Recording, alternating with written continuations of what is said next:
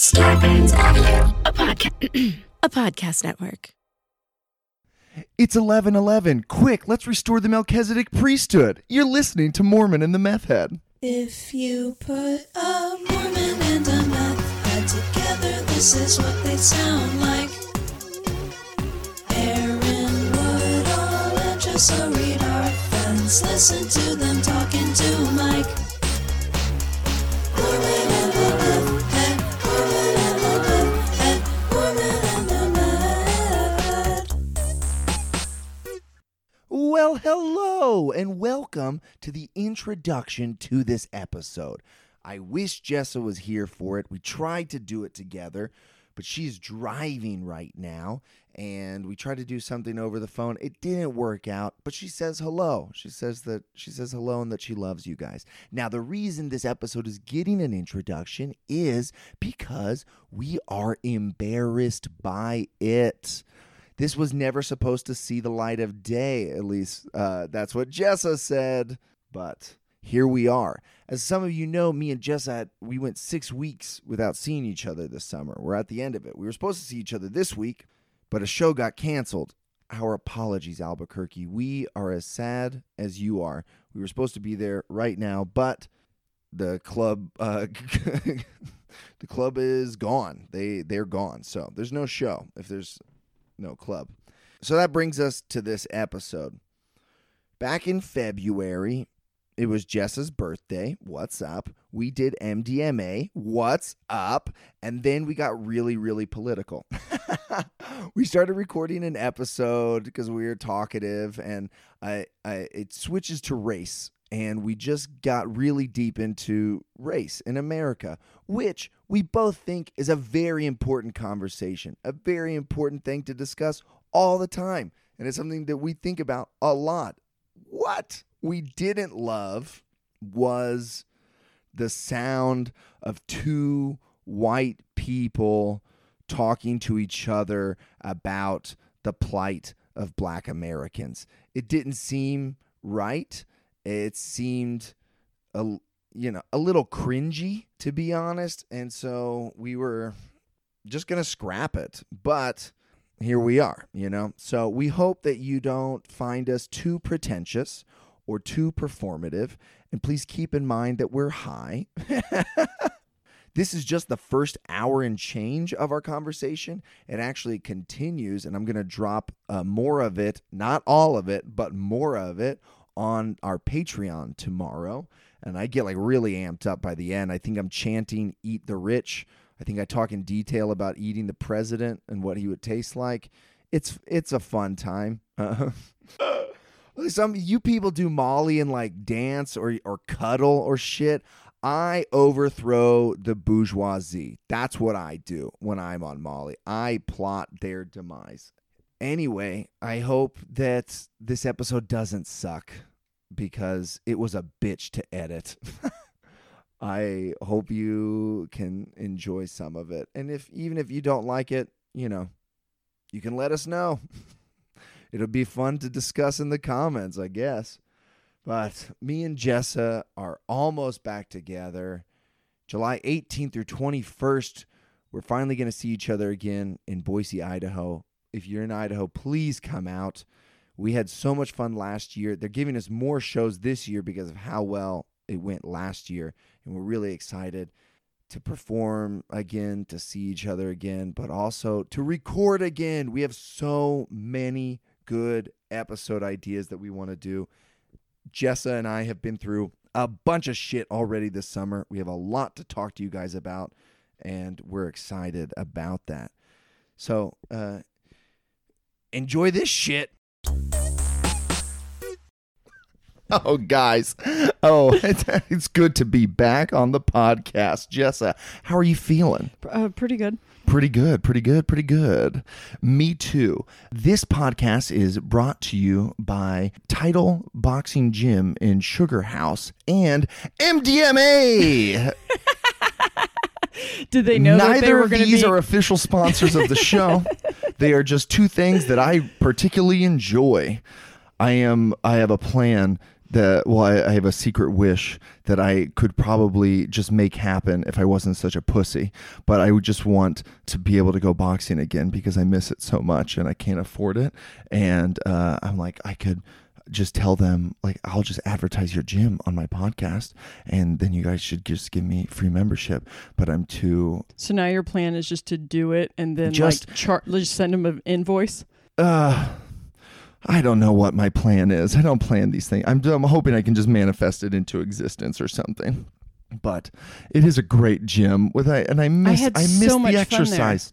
That was in the greatest shape of my life when I was going We could go there. there and do social media posts. Yeah, of just Ethan. I already have so many. I would take Ethan to all my classes there. I don't know if they want me to advertise that. I don't think they really want to run a daycare, but I would just bring my kid to all my classes with me and we just have a fucking blast. Ethan loves it. For some reason, he loves to crawl inside of the lockers. And like, I feel like everyone there is like, what's up with his dad who just can't like get a babysitter that he's locking his son inside of a locker? And I have to be like, he likes it. He likes it in there. He'll like crawl up to like he'll open up the doors and then like crawl up to the top one, fit inside of it and then just shut it. But like he wants to, he'll sit in there for a surprisingly long time just by himself. Were they closed? What? Yeah, with the door closed. He just sits in there with like a little toy or whatever. He loves it. But then every now and then he wants some attention, and so he'll just start screaming while I'm punching a bag somewhere else, and like there's like loud music playing and everyone's punching, and so he's like screaming at the top of his lungs from inside this thing because he wants to play escape from prison or something like that. And I think I either come across like as the greatest or the worst dad. It depends on what time the person came into the gym. If they were there when he willingly went into the locker, you're good. But if their first experience with Ethan is him screaming to get out of the locker, like, you're in jail. Don't get out. You're in jail now. You stay in there. But if you stay after class, you see, like I chase him around the whole room. His favorite part is the last part of class where you have to get a medicine ball and you do like, what do you call it? Core workouts or whatever. And then he refuses to let me use the medicine ball. He wants to be the ball. And I have to do all the exercises with him. And then I just like pull my back out. But better to pull my back out doing that than like breathing. Which is how I've been pulling my back out lately ever since I stopped going to boxing class. I need to get my body back. Need to get it back, Jessa. We've been experiencing weird changes in our body, and I am very nervous that like I'm already getting old. But then Jessa just tells me like, actually, Aaron, all you're experiencing is just symptoms of ascension, and like, because you are growing so much as a person and you're like beating your ego and stuff. Now your body is just, you have to get a better body to match it. And I'm like, oh, that sounds fucking cool. Yeah. Like every time you do a download of new, like higher dimensional information, then you get kind of like a cold. It feels like they call it ascension flu, when your body is trying to take on all of this new software, all of this new programming. You feel under the weather, and then our bodies are supposed to change. Like our bodies are supposed to turn into like less dense energy beings, and then again do that again like in the future. So like I hope less dense energy beings pull fewer muscles. I just want to be able to turn around in the car. Like I used to just be able to like see my son in the car, see if he needed something. I could just turn around and like hand it to him. And now when I turn around, I'm like, oh, well, that's just fucked my whole week up now. The rest of the week, I'm going to be icing my back because I needed to unscrew a chocolate milk lid for Ethan. I saw a thread of like early 20-somethings joking about I used to make fun of my parents when they made a noise when they stood up, and now every time I stand up I'm like, oh, and I was like, what? You don't know what you're talking about. Y'all need to drink more water. But I do feel like I am my dad. I make the same noises. I did just suddenly start making noises when I crouch down, and Ethan probably wonders why I'm always like, whoop, oh yeah. I guess this shit's been happening to me, and I just didn't think to attribute it to age until recently. But my shoulder did. I got like a rotator cuff injury doing nothing. Rotating? I was jogging Cuffing. on a treadmill, which is like Not even outside. And then it You were just in a safe started. place. Yeah, because then when I went to the chiropractor, and he was like, "Yeah, it seems like your rotator cuff is messed up." And I was like, "Can jogging do that?" And he was like, It shouldn't. "With your No. legs." But I don't know. I fixed a bunch of stuff. My one big back injury was doing a deadlift while like not paying attention, like spaced out. I and thought your just biggest picked it back up. injury was from carrying this podcast. What's up, Jessa? You're the boss. It's You're the pretty boss. good. Do you guys know that Jessa, it's already past midnight. It's your birthday right Aw. now. It's your birthday right now. Happy birthday, Jessa. Thank you. Jessa. And you have beaten aging, by the way. Oh, thank you're you so looking much. you're looking great. Thank she also you. cuts her own hair. Did you all know that? They do if they've seen it. No, it looks good though. Does it? It looks very good. Okay. Much better than when you dyed your own hair. That was so bad, and that had just grown out, and all the damage from when I did that, because it broke when I did that as well, had just grown out, and I was like, man, my hair finally looks like my hair again. How could I ruin that? Jessa, tell the baking soda story if it's not too painful. No, I got my cry out. Okay, over it. good. Okay, so I'm obsessed with my hair being full. Like I'm obsessed with it course. being, and so it was very. Full voluminous hair is sexy. My hair was so thick when I was younger that I couldn't use hair ties because I couldn't wrap them around twice. I had to cut the bottoms off of t-shirts. Your hair was thick with 2 C's. Yeah, my hair was thigh thick, and I have lost a ton over the years. I did Atkins so many times that I lost about half of my hair at like 30. Is that why people lose weight on Atkins? It's just all hair weight. Yeah. I didn't know that. I think I fucked up my thyroid, and then I got pregnant right after, which like re-regulated my thyroid.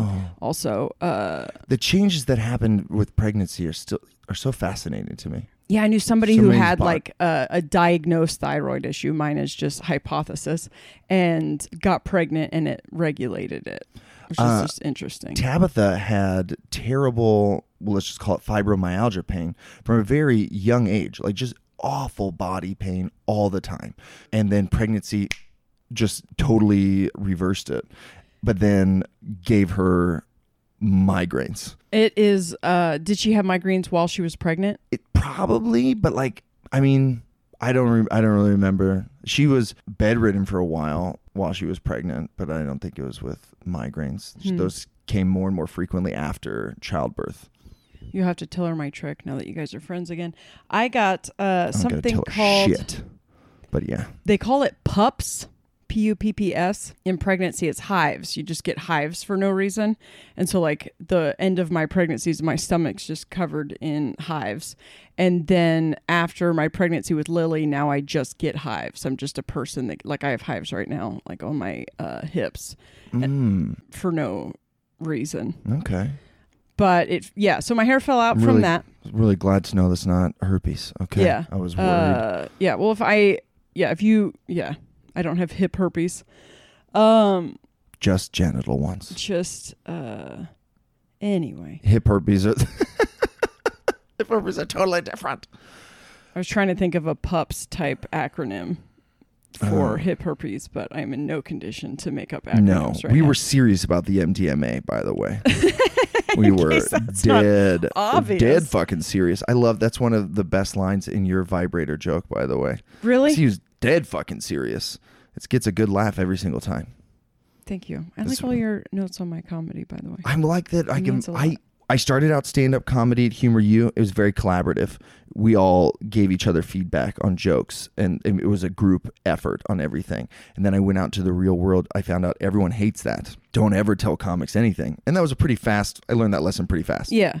And I don't give anyone tags ever. Yeah. I don't talk to other comics about their jokes or their sets ever. I don't know. It's easier. I think if I You're you and I respect you as a comic, and I feel like you understand me. Mm-hmm. You know what I mean? Because a lot of times people give you tags and it's like, does Yeah. that sound like something No, I would say? I would do that. I just don't like or respect anyone in our field but you. That's it. No, you're just the only person I've ever gotten like close enough to. I don't. Right. I feel like you need to work with someone a lot, or at least I do, to feel comfortable enough to know that like I'm not gonna offend them, because we're all very fragile, egotistical, especially when it comes to our jokes.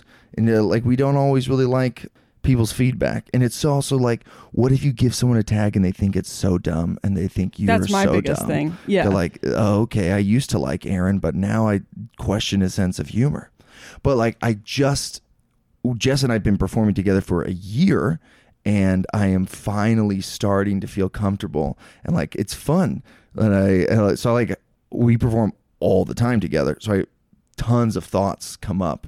And it's nice to finally say them. I've been like hating all your jokes for 12 months, and I haven't been able to say anything about it. We got onto a plane tonight, and you know when you're on the jetway, is that what they call that big hallway? Mm-hmm.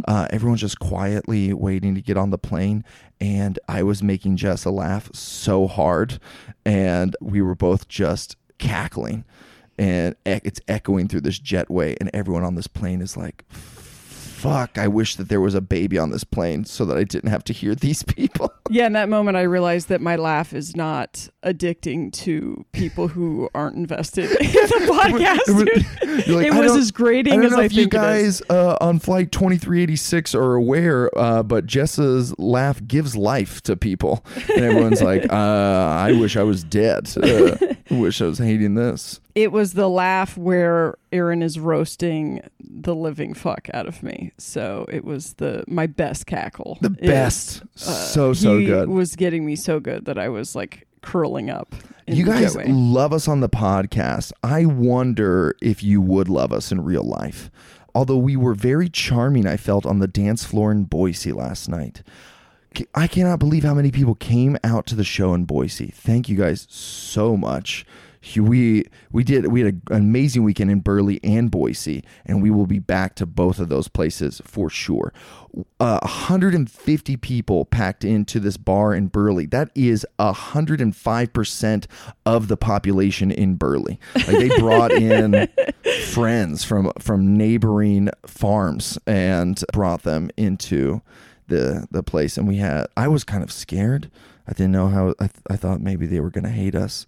Like it'll be a little too rowdy, a little too wild, but they fucking loved us. I think that is because I never did clubs. So when I walk in and it's like rowdy, yeah. I'm like, okay, I'm good here. Like I know how to handle that. Even though I do more of a low key set now, I still know how to, if I need to like pace around and command attention and stuff.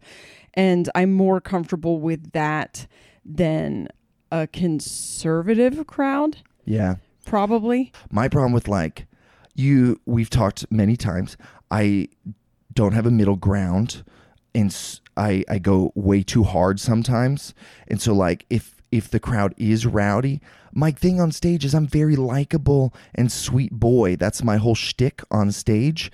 And when I have to switch to being ruthlessly mean to get sometimes you have to flex on people to get these drunk hillbillies to shut the fuck up and listen and you need to let them know I'm the alpha here. I will eviscerate you. Please keep drinking your bucket of Bud Light and let everyone else enjoy the show. And so like I thought I was gonna have to do some of that, and it's hard to then go back to being like, so I tried weed, everyone. Ooh, a girl kissed my pee-pee.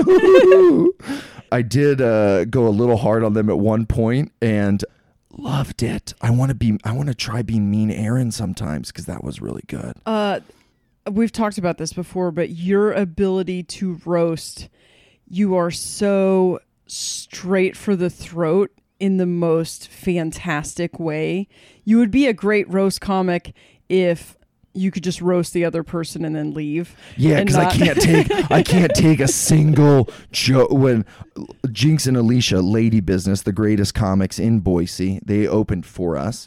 They are really great comedians. If you guys live in Idaho, check out Lady Business. Follow them. They are very, very funny.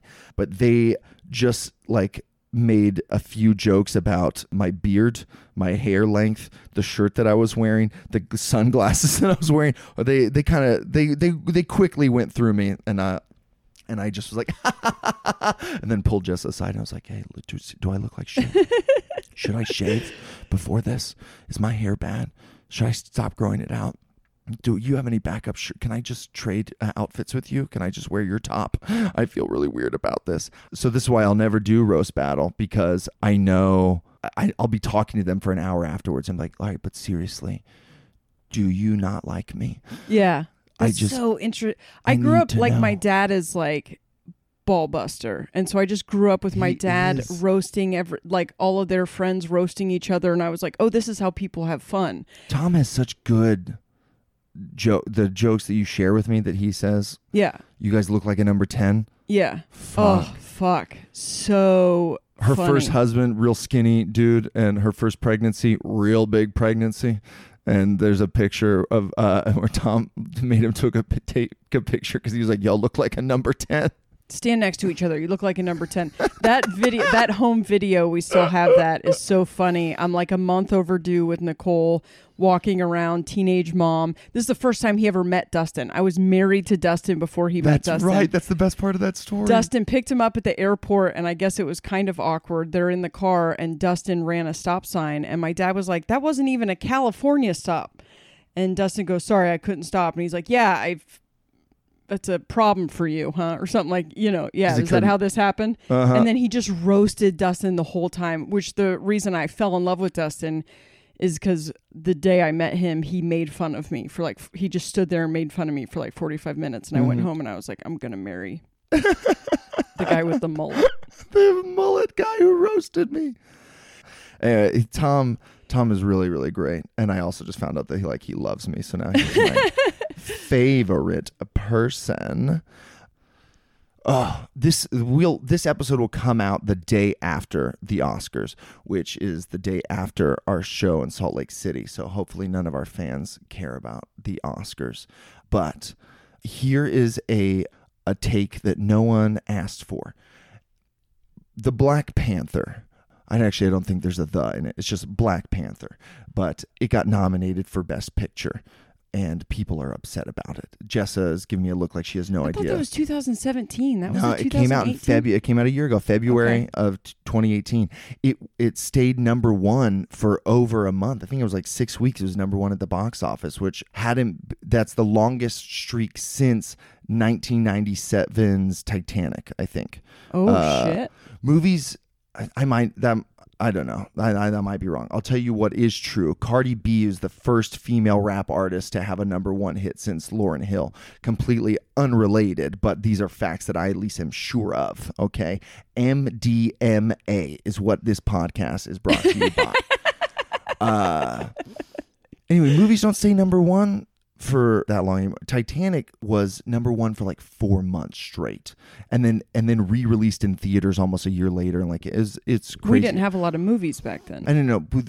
Now with the rise of home video, which was already a thing in '97, like the movie industry is always complaining about whatever new innovation is going to kill it. It's like when HBO came out, that was going to kill it. When VHS came out, that was going to kill it. Netflix, but Netflix and streaming services have made movies different. Where there's not you're rushing to get them out. Like Roma, also nominated for Best Picture, was released in theaters and on Netflix at the same time. And I think we're going to see, we're going to see a lot more things like that. But that's perfect for a film like Roma that wasn't ever going to have a huge movie-going audience, but it's a black and white foreign language film. But on streaming on Netflix it has a much wider reach, Anyway, Black Panther was huge, but it was just a year ago. It was huge. It got nominated for Best Picture.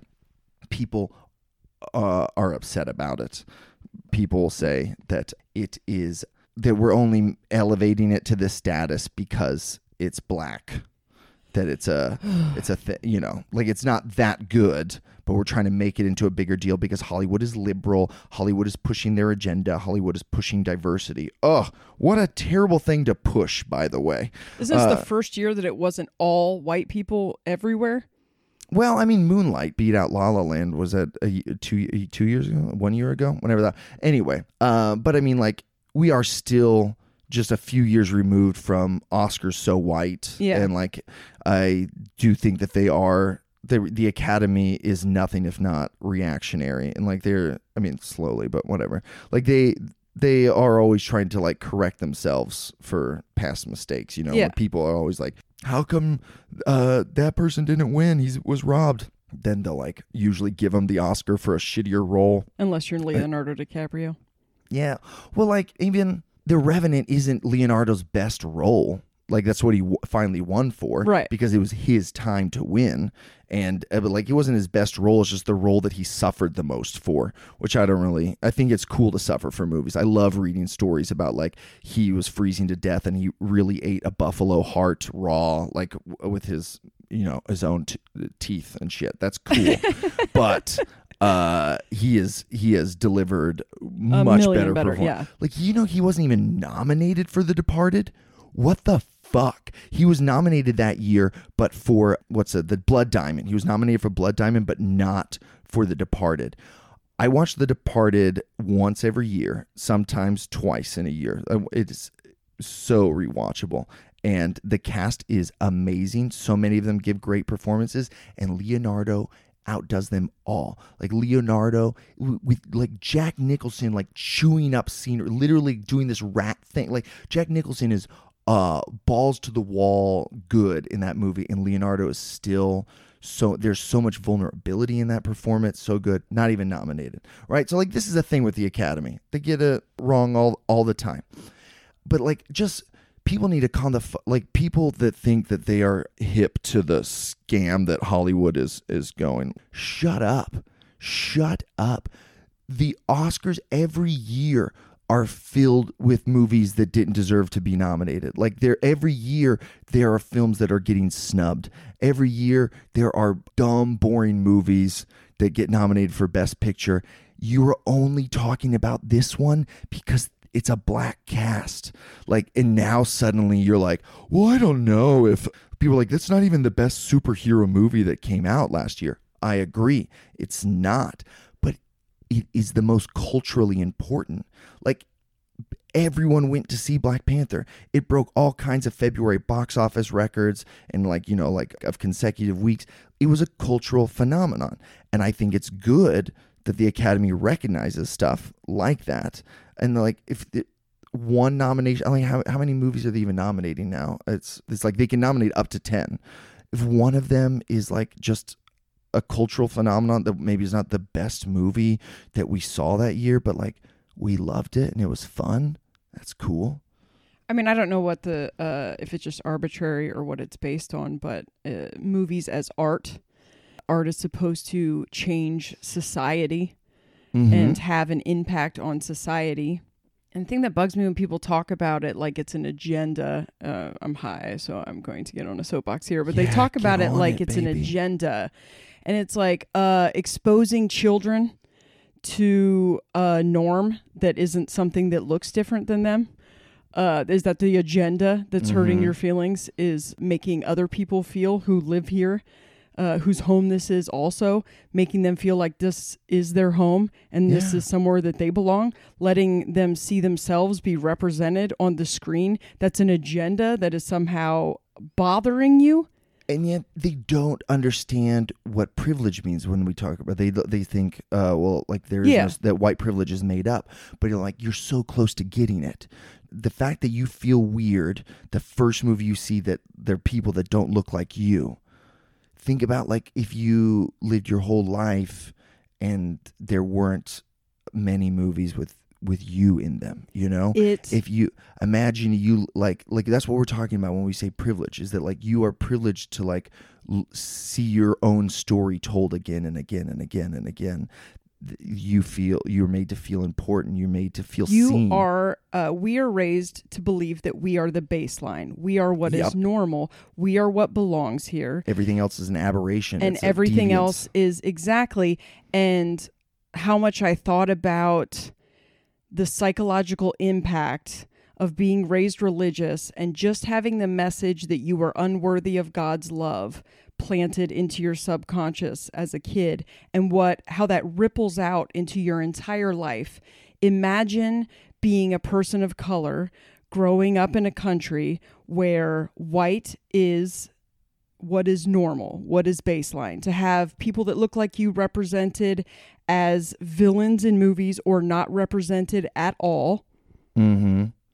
Or they're playing stereotypes. Yeah, subtle things like makeup when it says nude is white shades. Subtle things like those are like, as a child, those are things. All the superheroes are white. All of the heroes in everything are white. All the people that are winning everything are white. I can't wrap my mind around what that feels like to have been raised in All a the country where presidents you were feel white. like that. Exactly. And then how triggered everyone got by our first black president. And I was so excited because I was pregnant with Phoenix, I think. And I was so excited that she was going to be born into a world where... Yeah.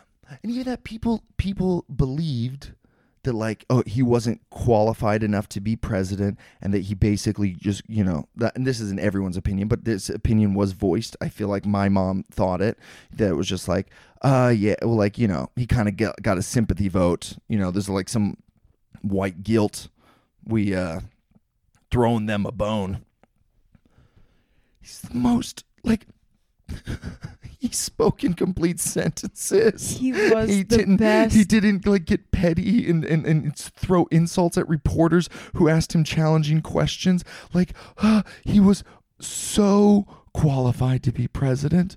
And like you just said the other day, one of the main reasons we have Donald Trump in office is like payback for we had a black guy for too long. Like there are people that are ignoring that still. They ignore during the campaign all these awful things that like should disqualify this man who has no idea what's happening, None. what's going on. He's no clue. But like people just have this quiet hidden racism inside that they don't really acknowledge, and they're just like, oh yeah, he shoots straight. I love him. Oh, he's a good businessman. That's why I'm voting for him. I feel like he's gonna really get rid of a lot of our debt because he's that's what Donald Trump is definitely known for, is pulling things out of debt. Ugh. I think it had to happen that way. It was by design, as painful as it is to watch all of this racism come to the surface. It's another thing I talk about, what it must be like to live in a country where you are oppressed by systemic racism. And then in the 90s, we all talked like racism was over. We talked about it like it was something in the distant past. Like that's what the collective white conscious believed. And then people of color were like forced to go along with this narrative because everyone was doing it privately, I guess. And it wasn't until we had a black president and then this fucking tool bag that now it's out front again, One thing I try to keep in mind is our country's so big and we all live in our own little parts of it. And I lived in a part, and I just... maybe it's my generation in combination with my location and great people that I just happen to be around in a perfect place in PG County. What's up? I mean, I always knew racism existed. I didn't ever think that we were past that, but I did feel like I was surrounded by people who were not racist, that were above it, that judge people by the merits of their character and stuff. And I just kind of thought that's where we all were, and we don't really have lynchings. We don't have the KKK, and there are huge portions of this country where racism is alive and well. Like a lot of parts of this country that are not diverse. We talk a lot about different realities. The 2016 election showed that there were two competing realities in this country. They saw everything completely differently. They heard, it's like they heard the grabbing pussy video in a completely different way. These same people are talking shit about Andrea, what's her name? Cortez? Alexandria Ocasio-Cortez. Oh, don't mention her. It hurts my heart too much. There's like a video of her doing some cute dance in her 20s. So hot. Here's Don't me with my it. fresh hot take that was probably all over the news. I can't think about her dancing. But they're like, oh, she's not even classy. And it's like, your dude grabs pussies. Like, what? Yeah. He grabbed pussies, and you guys were like, that's locker room talk. Not in a locker room, by the way. He was on a bus, but I guess also I've been on buses before, and it's a different kind of language there. But yeah, this girl is like doing a Breakfast Club dance and looking fine while doing it. Here's my problem with her. I just feel like I'm trying not to fall in love with her because she will betray us like all politicians. I feel like it will happen, and I don't want to cry on that day. So I'm trying to lock my heart, but it's impossible. So I grew up in Portland and didn't know that racism still existed. I used to believe that was because Portland was so although I grew up in Portland before it was a parody of itself. But it turns out there wasn't a lot of diversity in Portland. But I didn't know that because I feel like there was diversity in the schools I was going to. But there wasn't. We all hung out with each other. Like, there was no division that I knew of. And then when I was 12, I moved to Delaware. And this is my first time really living in Delaware since I was little.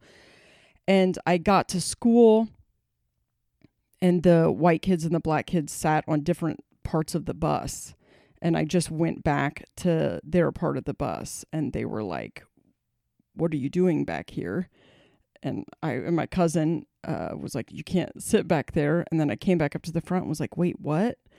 And I remember it was very segregated, like compared to anything I had ever seen before. Like, they just didn't like each other. And another thing that was interesting to me about Delaware was that everyone knew exactly what their race was. Like, just white people were just white people, I thought, but they all knew if they were Polish or Italian, and they just addressed each other by it. Talked about it a lot. And I was like, I have no idea. Like, my last name was Garcia, but I had no idea. I still don't know. That's so funny to me. Neither you or Tom look like Garcias. Yeah, so we are very Irish, I guess. I do know now. The Irish Garcias. That'll bleach you out. But I remember when the Rodney King verdict came through. Oh. I was living in Delaware, and guy threatened to punch me in the face, and then because of Rodney King. Just like there was like a plan for a riot in Delaware. I don't know if it ended up happening, but like I was walking down the hall, like when he was walking down the hall towards me, and then said he was going to punch me in the face or something, and then I was defended by another friend who was black. But I kind of thought it was like the East Coast, but I watched so many documentaries about that, and when we hit like the anniversary a little while ago, they had like a bunch on Netflix because I was too young. I was alive and I was in Southern California, but I was a baby. So like my parents remember it, and I'm fascinated by that. Also, I'll just go on the record as long as you guys just keep it between us. I kind of love the idea of riots. I love it. I think rioting is a great form of social change and protest, and we should do more of it. When I look at France, I'm like, God, why can't we be more like you? We should riot more. I thought the what was it? Baltimore was the reaction to the I think that should be the reaction. Is that I think it should be. So when I say people, I hope you understand that I mean white people. I wouldn't ever attack everyone, just my race. But when white people are like, oh, they don't understand. Like, oh, so destroying property, that's how you're going to get your way? Yeah, that is all America cares about, is who owns land and who owns property. Unless you're white people and you're tossing cars over a football game. or you are illegally grazing cattle. Have we talked about these guys? Not Ted Bundy, Ammon. What are their names? Ammon and The Mormons. The Mormons. A lot of people don't know that they're Mormons, but the rancher Clive Bundy. That's his name. He had been grazing his cattle illegally on BLM land, like federally owned land, for his whole life. He's a fucking freeloader. He's a fucking welfare queen. But like, you believe that that's your right and that's your property, and like the government can't just tell you to do that. And if they're going to try, we will arm women and children with assault rifles on the highway and have a standoff with the FBI, and we'll show them what's a what. But then you can't understand oppressed people pushing back, like, and destroying property. Like, you are the ones who are saying, doesn't make any sense to me. But they're like, don't destroy that Target. Don't break that Target's glass. Target is fine. Target has $8 billion or whatever. They can build they can get a new plate glass window in their Target. Why are you guys taking over wildlife sanctuaries, you cheese dicks? They used the title of liberty and like Captain Moroni and that whole story to pump them up for taking over a bird lookout building. The MDMA, I think, is we are building taller and taller soapboxes. The last time, the Kolob and Pisces, if you guys remember that episode, very funny episode. We did that on MDMA, and we thought, like, I was starting to get like really funny and talkative, and I was like, let's get the microphones out, let's record. So far, we have said nothing funny. Neither of us have laughed. We are just like getting ready for race wars. We're like, okay, but I remember me and Tabitha following Ferguson, and like I was getting on Twitter, staying up and not going to sleep because like at night Twitter would explode with everything that was happening in the protests in Ferguson and stuff. And we read some of the just most hateful, rude, mean comments about his mother, and people that just have no compassion for the fact that a kid died. I don't personally care what he was doing before. I don't personally care if he backtalked a police officer. I don't care if he stole $1.25 worth of Doritos. Whatever, like all the stuff that people say he did, none of it warranted being killed. And he was cut down in his prime. His mother will never have her son back. He's gone. And there are no repercussions for, like, these people just have complete ultimate power. That's what I don't get. You want to fight, you're so mad at the government that's going to infringe on your rights, but then you just support police officers shooting whoever they feel threatened by. No, whatever, black people. If you saw the same videos, and also the like, well, they shouldn't have resisted. Yes, we should. Absolutely, we do not should. just have to do whatever the police tell us. That's a dangerous society you're trying to set up, first of all. Second of all, just because I don't care if you did, I hung out with criminals. Just because a crime has been committed doesn't mean you deserve death, that death is the punishment for that. So all of these arguments are like, you just wouldn't react that way if the videos were white suburban kids, period. The kids at the pool that were getting thrown down by police officers because white people at the pool were like, I don't think these kids go here, even though they'd been invited to this pool. This was in Dallas or Houston or something. I think it's in Texas. If a video came out of white kids getting thrown around by cops, society would lose their minds. But because it is black kids, and all we've had pumped into our head is TV shows and movies portraying people that maybe we're not exposed to in life. We've seen them portrayed as this, or we see them and we're like, well, then they shouldn't have been at that pool. Well, they shouldn't be talking back to cops. Were you never a teenager? Have you never met a teenager? Also, they were somewhere that they were allowed to be. So they got mouthy with the cops because teenagers are mouthy. But also, no, you're not allowed to throw my teenager around because they ran their fucking mouth. You need to control your goddamn temper. All of these this is what I think it is, and I think I said this on that other podcast, is what it feels like is it's when you're in an argument with your significant other and you realize that you're wrong, but you don't want to say that. Okay. That tension and that anxiety that builds up. Let me think back if I could think. I swear I use this a few example. hours ago when this happened to me. Yes, I remember. I eventually said that I was wrong, but Jessa was really great. She like apologized first, even though she had nothing to apologize for. And then I like softened up and was like, all right, yeah, that was all me. We've definitely taken turns doing that for each other, but we're so great. We are really good for each other. A lot of people can't say that they're wrong. And a lot of people need to be right in a fight and cannot ever just say, that's one of my favorite things about you, is that you can just take your hands off the wheel and be like, whoa, shit, my bad. But a lot of people are completely incapable of doing that. And you see that in this bipartisan thing where they can't just be like, yeah, that's my candidate, but there's some nuance. That person's a douche. They can't. They just defend it to the death. But it's hard to admit that everything you've gotten in life has been on the backs of other people in this country. Yes. The argument that like I worked for everything I have, I don't have white privilege, it wasn't just given to me, is like, okay, no one's taking that away from you, but you weren't born at a deficit. Like, yes, I grew up poor. It's just like white people have challenges. Like the people that feel defensive and say, hey, my life was hard and I worked really hard. You did. And it's great.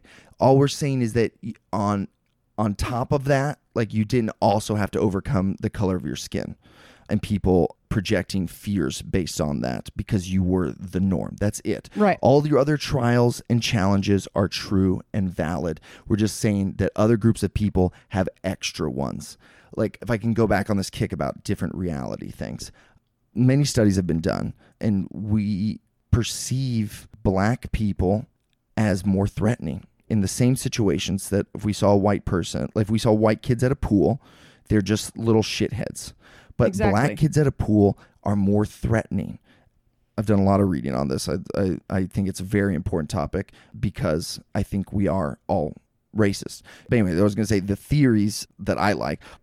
The media influences you. You see, if you only see black people in threatening roles on TV, or largely or mostly in those roles, then you associate. When you then do finally see a black person, because most white people in America are not in daily contact with minorities, when you do see one, you associate them as more threatening. We see them as older. I mean, they shot a 12-year-old boy, Tamir Rice, and they said that they thought he was like 16 or something like that.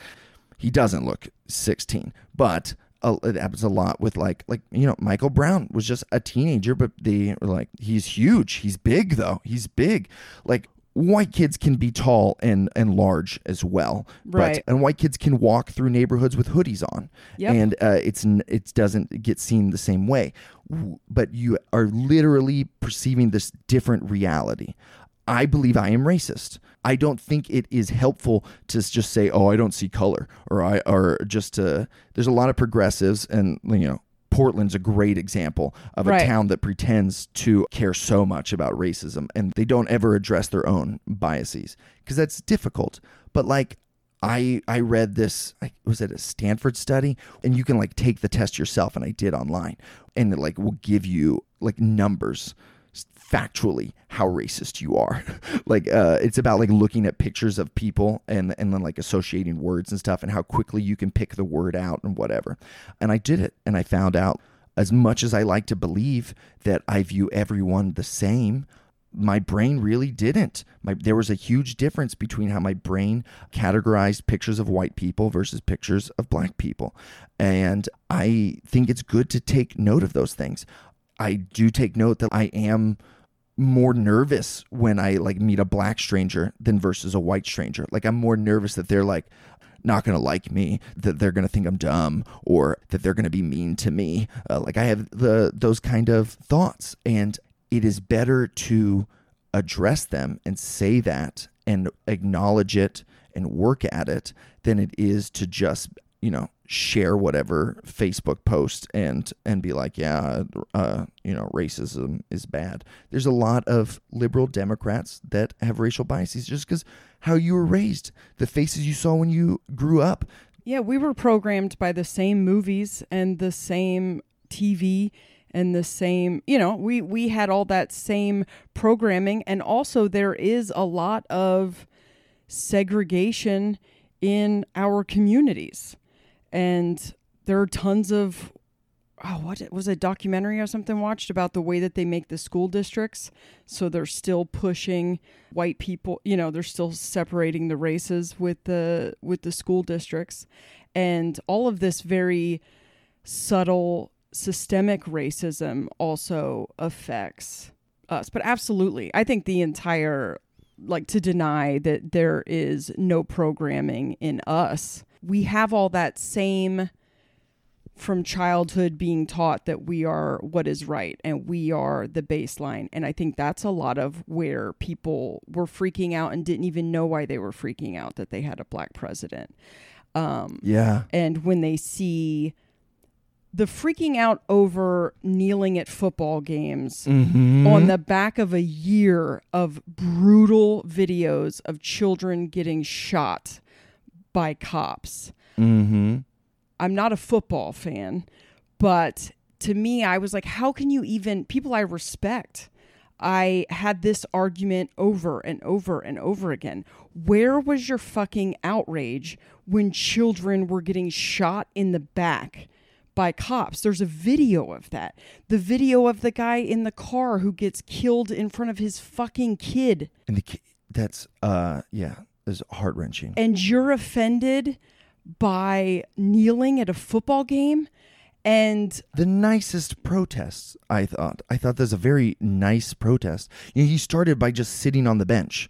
He started and then he got a lot of media attention for it. It was a few games in before it became a big deal, and people were upset. And some people offered constructive criticism, and they said, "Hey, we might like this protest better if you knelt instead. Kneeling shows some respect for the flag, but you're clearly different. You're making a statement still, but you're not just behind the sidelines on the bench. You're at least out there for the anthem, but you're kneeling." And Colin Kaepernick, great guy, said, "Yeah, that's better. You're right. I should do that." And then he did that, and people acted like he was shitting on the flag, pissing on it.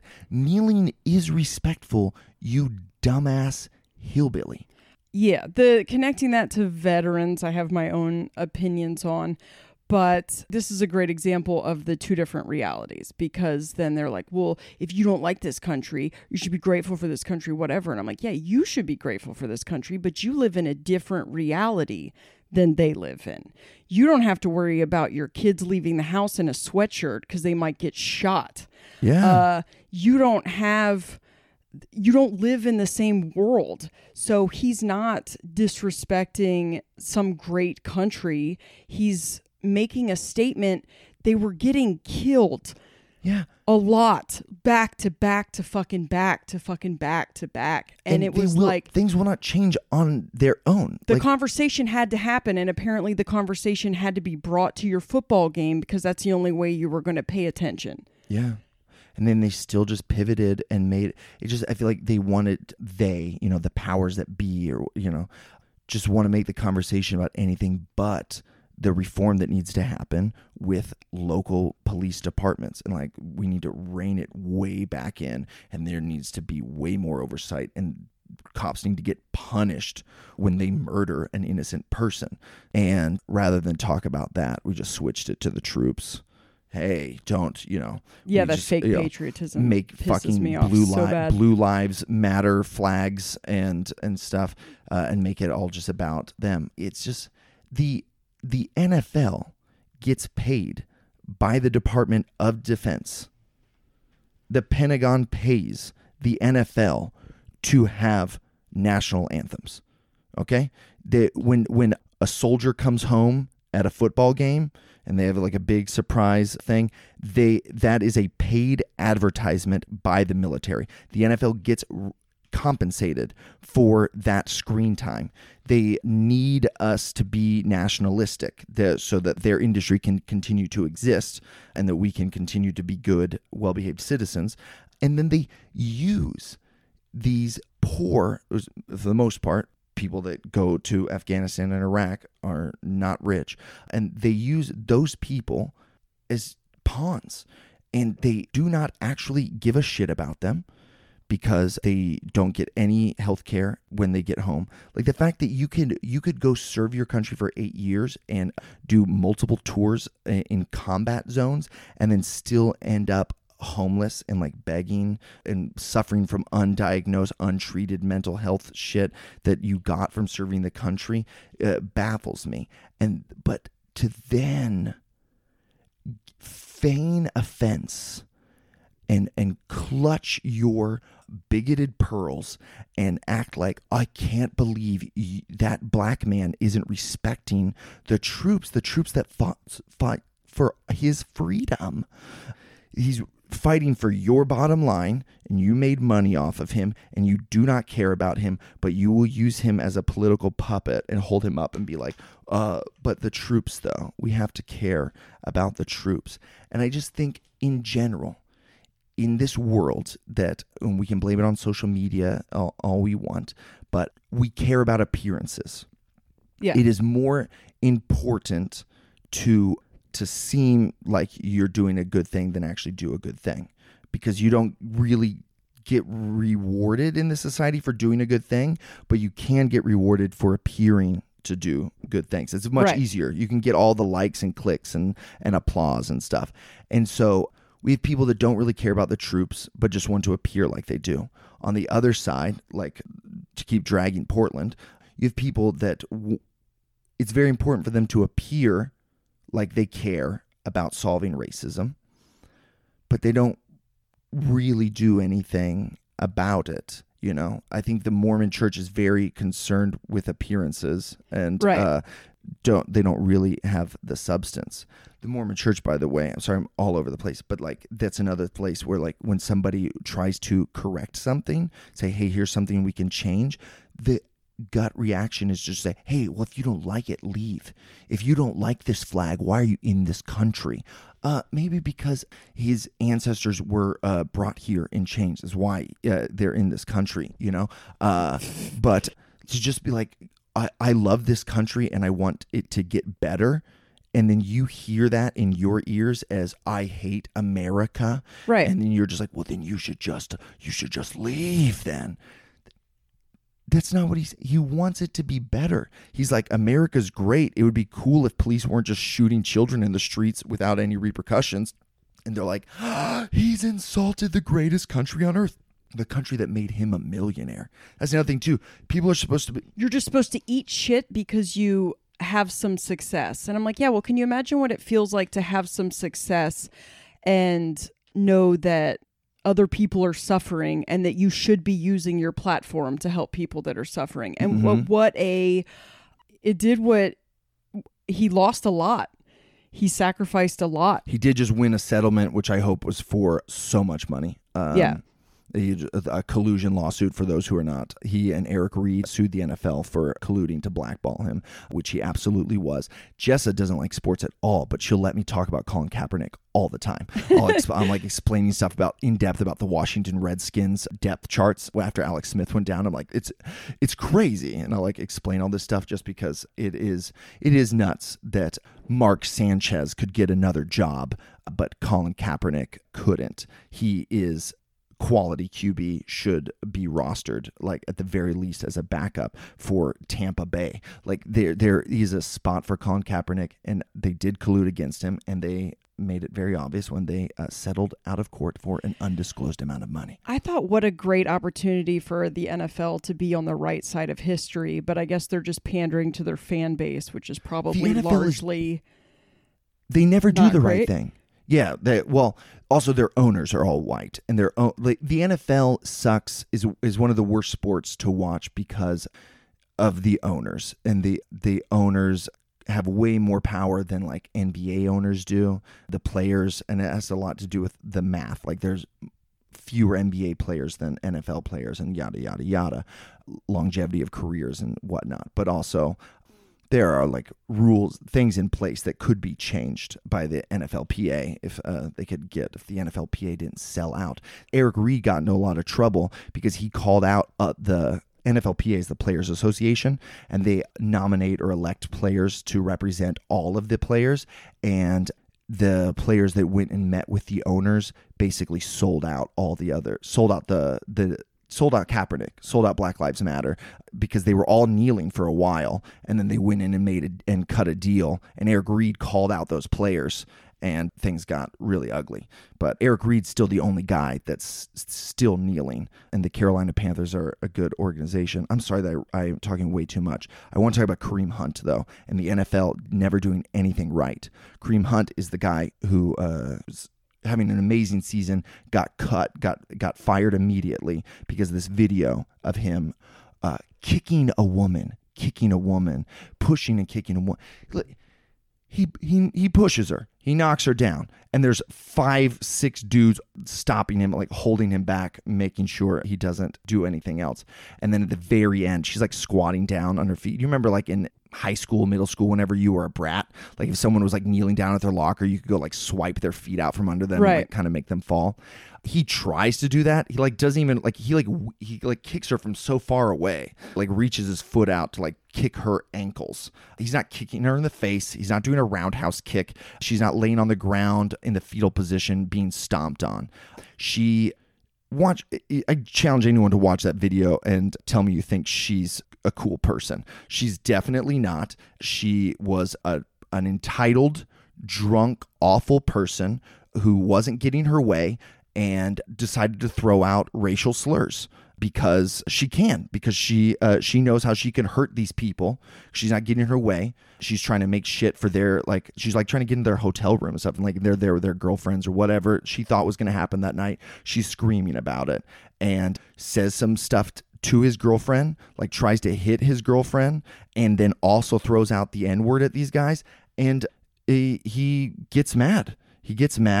And pushes her and kicks her ankles. This is not Ray Rice punching his fiance out cold in an elevator. Right. Is not the same thing. And the NFL cannot get a goddamn thing right. When they should act and they should suspend players like Ray Rice or Greg Hardy, they do nothing. They did nothing. Greg Hardy, police were called 6 different times by his girlfriend or baby mom or wife or something, like 6 different times. He faced domestic abuse charges or allegations, and he kept playing football because the NFL does not care what you do. The NFL cares about what video shows you doing. They tried to bury the Ray Rice video.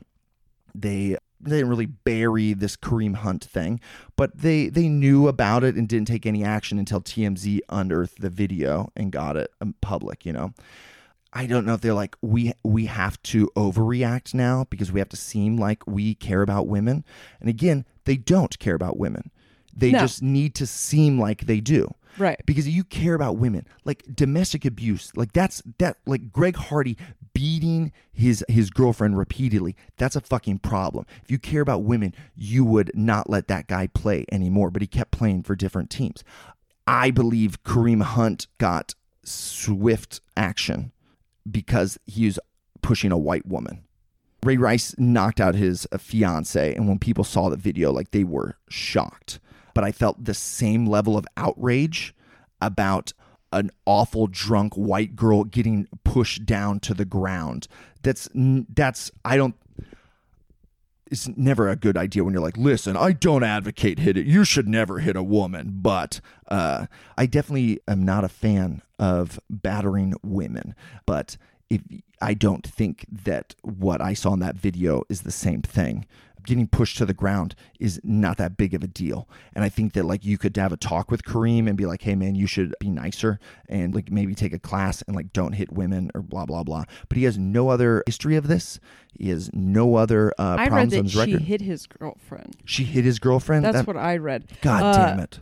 I should be as a woman, I watched this video and almost tweeted about it. I avoid everything. Yeah, we're getting so controversial on Molly right now. So I avoid this subject We both do. because I feel We're cowards. I feel like it's not our conversation to have. Yeah. So I can't wait to write the description for this episode is Aaron and Jessa solve racism. I have always kept, I feel like the thing I can do is I can have these conversations with white people. I can have the conversations about why it's important that they're kneeling at football games and why it's important that you should care and why it's important to start putting yourself in other people's shoes. And I feel like I can explain white privilege in a way that makes people less defensive if they're capable of opening their minds. You're good at it. I just didn't feel like, I don't know, a lot of like stuff seems performative to me. And maybe that's not true because I did a podcast. I did a Kev on Stage I was just about to plug that recently. It's called, there's a new series that Kev on Stage and our friend Big J Hollingsworth are doing called Ask A. And every episode is like a person that's got a unique life that you can ask them anything. So Jess and I both did it. Ask a meth head, ask a Mormon. And Jess made hers all about race. My second hour was about race. One Second of the questions, hour. Yeah, I did 2 hours. Dang. They had sent in questions. The questions were great. And Mine sucked.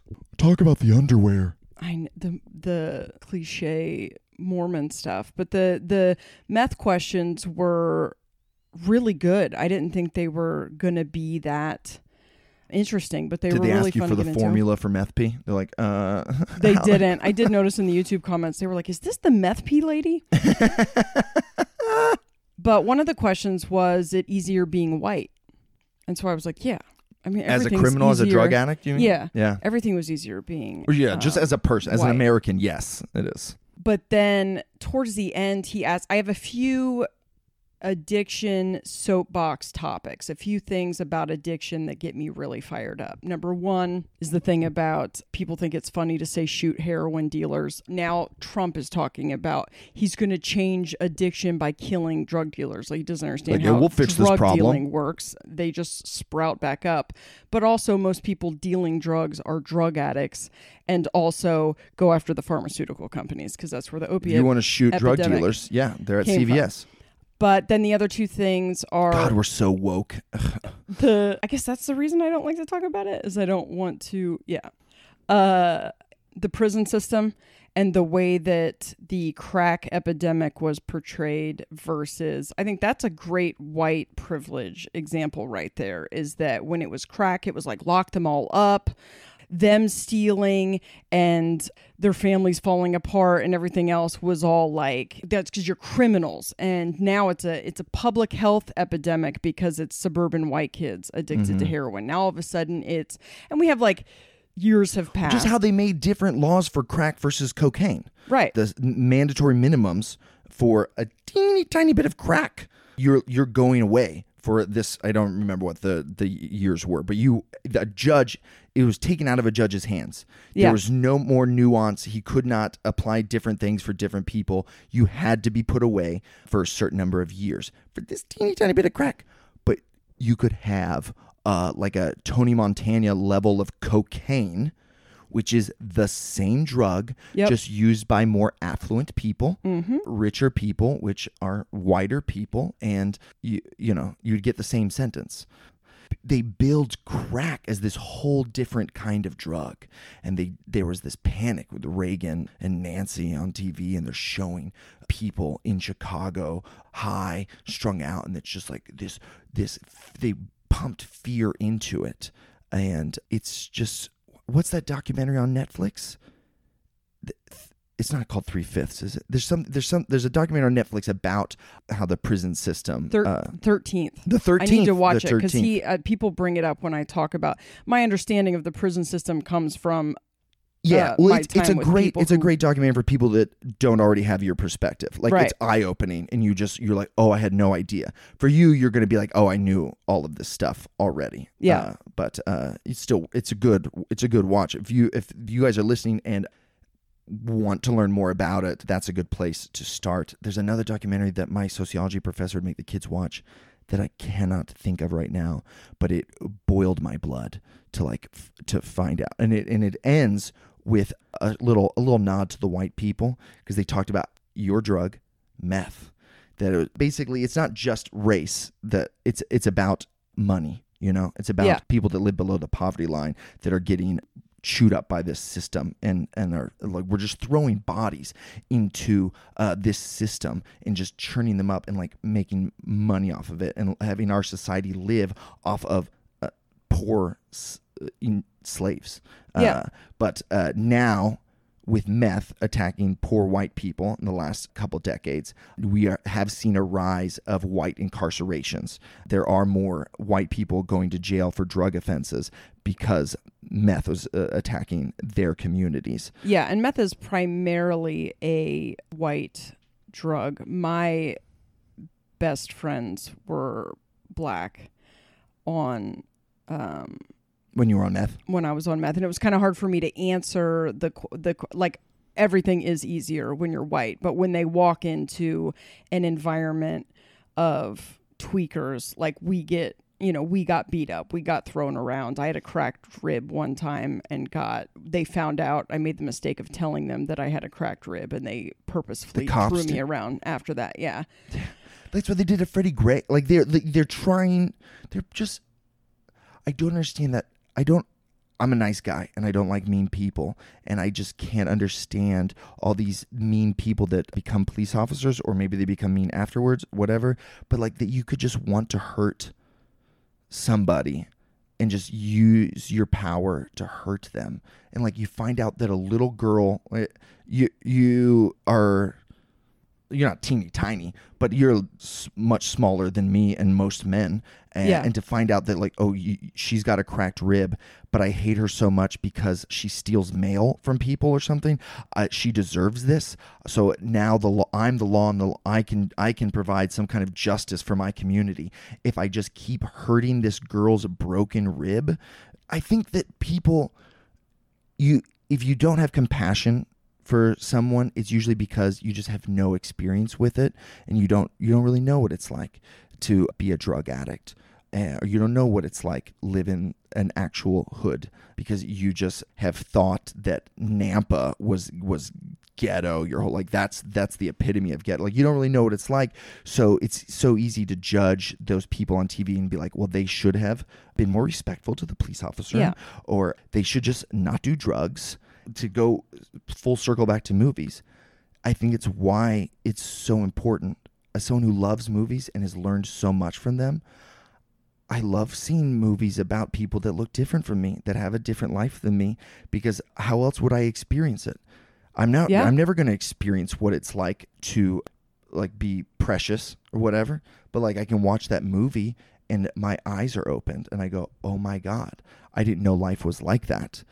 And I want to see more of these stories being told, different people's stories. We need more diversity in Hollywood. It's not just a catchphrase. It's not just a liberal agenda.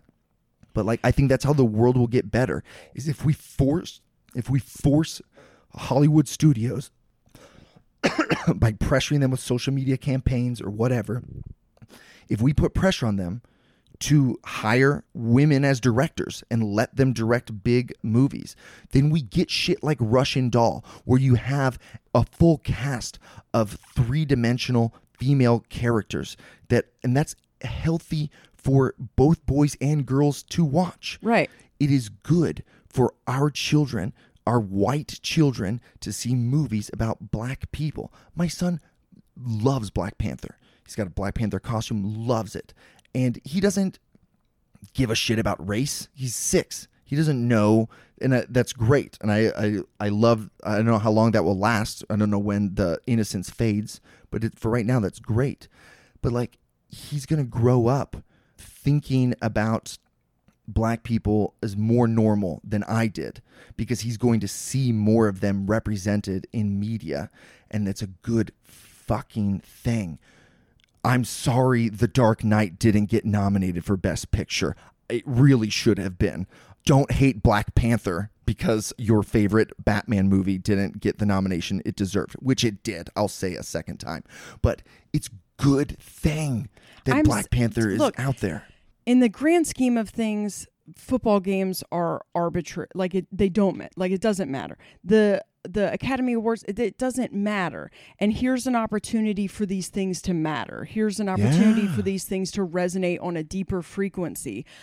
The whole throwing around the liberal agenda is like, it's an agenda. Yeah, it's an agenda to make people that we share this country that we stole with feel like they're part of this fucking country.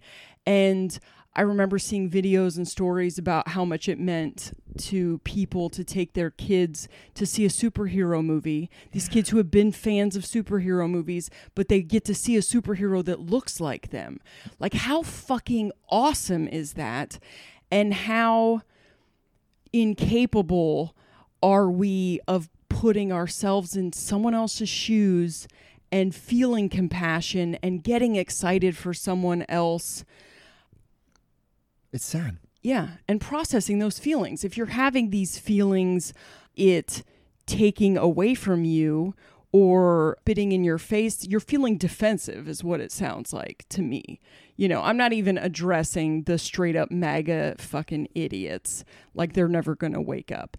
But there are people I love and care about that I've had to have these conversations with. And I'm like, those feelings that you're feeling are defensiveness. And if you just let your guard down, you don't have to be in the KKK to be capable of racism.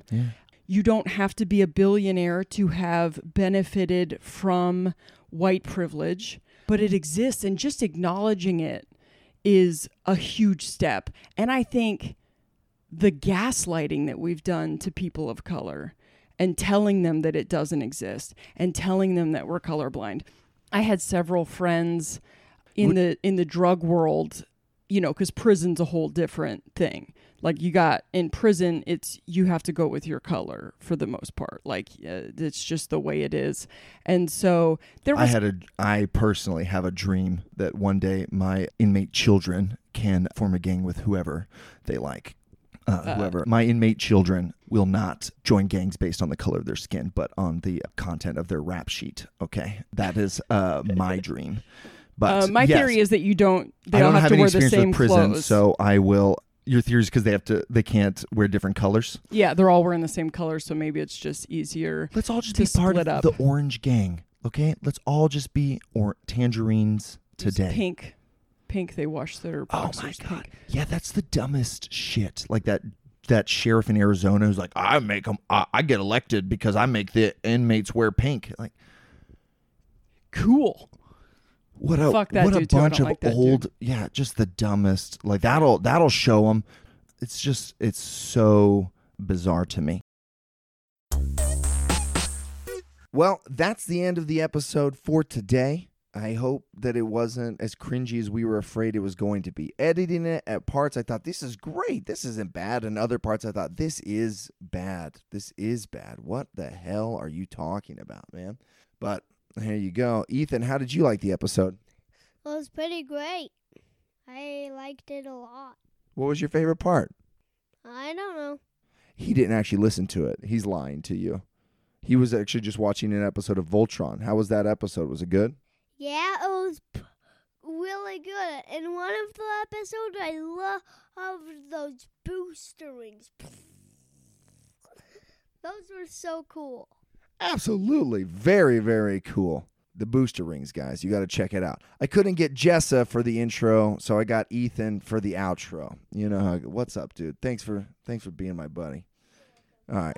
Now go make yourself some dinner. I'm talking to strangers.